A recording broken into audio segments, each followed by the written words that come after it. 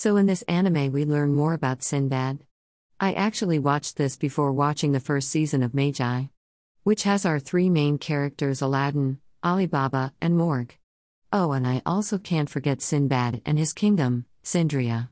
We get to see the birth of Sinbad, and don't worry, they censored it so you only see Sinbad being handed to his father. His father later gets into trouble for harboring an agent from an enemy country. He then is taken and sent into war, but now before the villagers get angry and almost try to hurt Sinbad.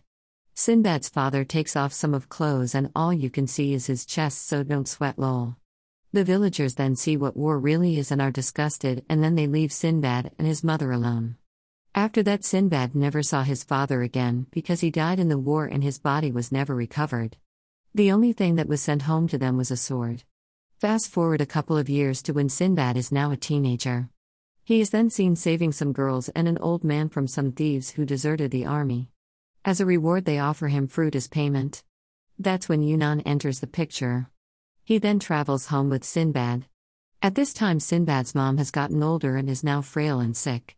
Yunnan later picks Sinbad as his king's candidate and tells him of the dungeon, which he clears and acquires bail. Sinbad then becomes a fugitive as he won't be turned into a soldier by his home country. Later he goes on to master another dungeon and then ends up gaining some comrades. Also, when he got bail, his mother ended up passing away.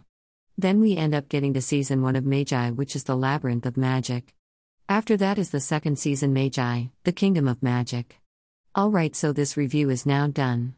So I give this anime a high recommendation and I suggest you watch this before the other seasons, as it will help you to learn more about Sinbad and also Yunnan and a few other characters. So go watch it, and it can be found on Netflix and probably other places as well, since it's still brand new, or at least I think it is. Until my next blog post, keep reading manga and watching anime. Stay cool, guys and girls.